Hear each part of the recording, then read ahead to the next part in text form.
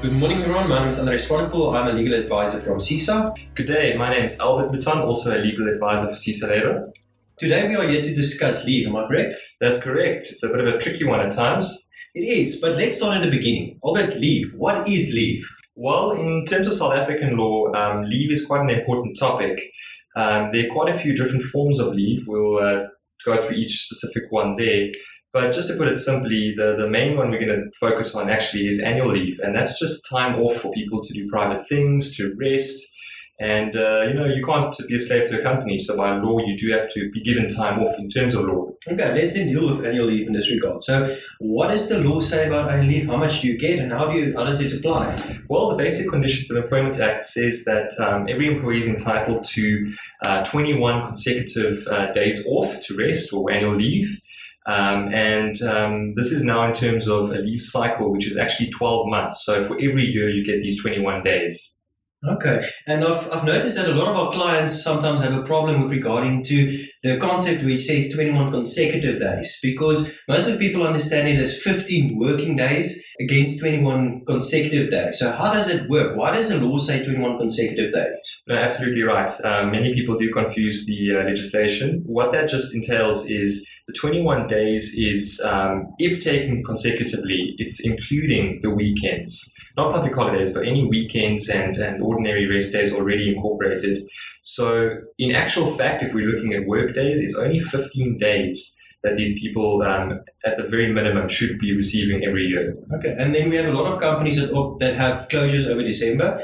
Are they allowed then to tell the people that you have to take leave during that time? Or can the people say to them, we would like to work and therefore we'll take our leave when we want to? How does that work? Well, of course, these people, as I mentioned, are entitled to the leave. So a company can never stop you from taking your leave. But as you mentioned, they can tell you when you're allowed to take your leave. Certain companies, due to operational requirements, have to stay open, for example, over the Christmas season. And in those cases, they can say, well, we can't give you leave this time of the year. However, you can take it other times of the year. Or vice versa. They have for example, builder's holiday where they have to shut down all operations and they can tell you there that you have to take your leave that time of the year. Okay. You then spoke of different types of misconduct, so let's move to the next one. Let's go to sick leave. I know sick leave is one thing that a lot of employees sometimes want to know. What is sick leave? How does it work? How many do I get? So can you maybe just tell us how many sick leave one gets? Well, sick leave works a little differently. The actual cycle to see how many days we have is a 3-year cycle or a 36-month cycle. And in that period, you're entitled to 30 days of sick leave. Is this then divided into 10 days per year, or do you get it complete, or how does it work? How do you calculate that? Well, after a certain time period, after 6 months in the employee, you're entitled to actually have that possibly all at once. You can exhaust all your sick leave even within the first year of your employment. Obviously, these are cases where it's out of your hand and you're sick, and obviously law allows you time to heal and to seek medical help. So you can then use all 30 days in year 1, and then year 2 and year 3 will be unpaid. Am I correct? That's correct. Obviously, I'm sure the employer would still want to see proof that you are in fact sick. And that's a whole other story there. Unfortunately, some companies would perhaps do a medical incapacity, but let's not touch that today. And you spoke about after 6 months. So what happens in the first 6 months? If I start day 1, do I already automatically qualify? Or how do I accumulate the sick leave? Well, naturally, in the early stages of an employment contract, you're still learning about this individual, this new employee. You don't want to give them all that leave in one go should they abuse it. So legislature actually made a rule or a law that within the first 6 months, you're only entitled to 1 sick day for every 26 days actually worked.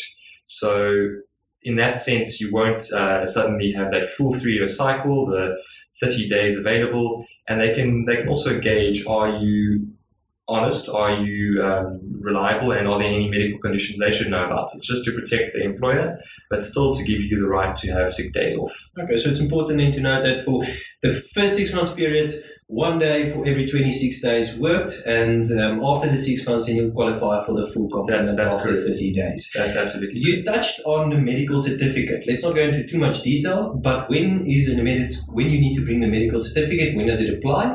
And can I get sick leave without a medical certificate? Well, here the test would be an 8-week period. You have to look in that 8 weeks of work.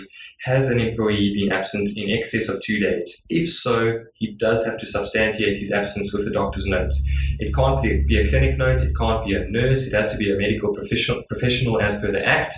And that note must stipulate, that there was a medical condition and they were given time off by the medical practitioner.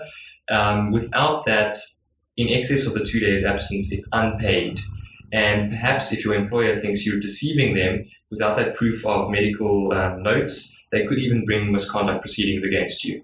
Okay, so sick leave is quite an extensive topic to discuss. Let's go to a little bit of an easier one, or I believe easier, maternity leave. Okay, well, as far as the maternity leave is concerned, that applies only to mothers.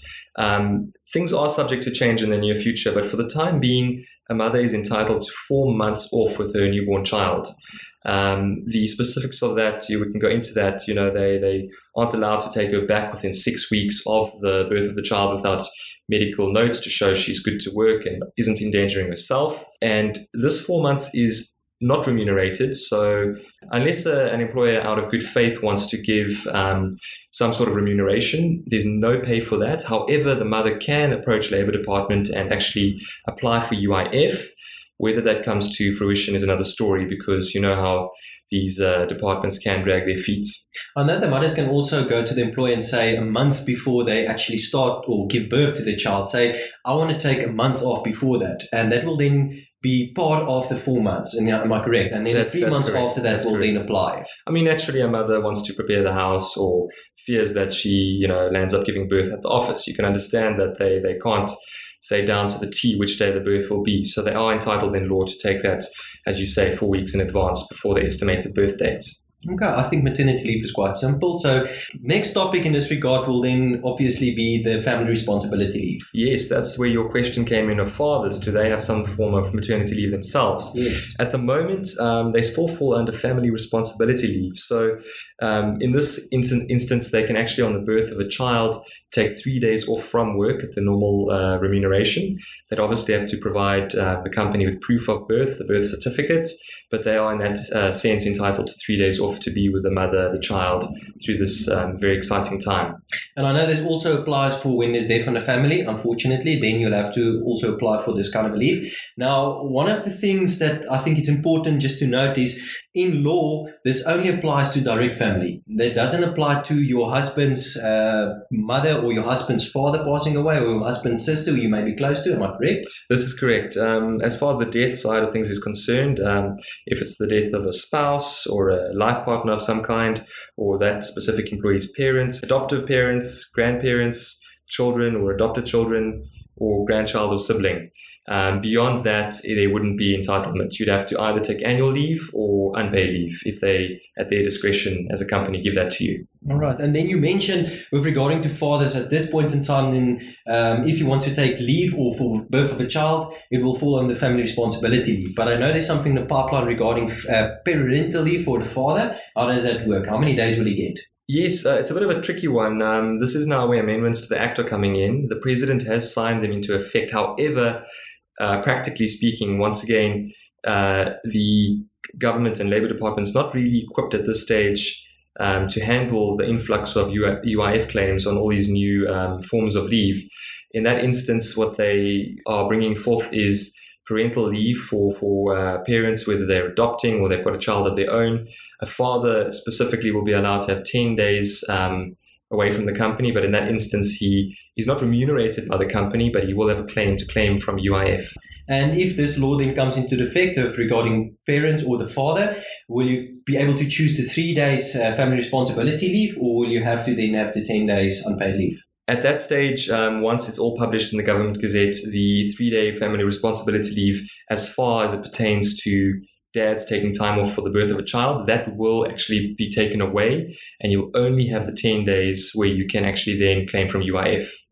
So it's a bit of a catch-22. On the one hand, it's more time for dad, but he's actually now having to go through UIF because the company, his employer, won't pay him.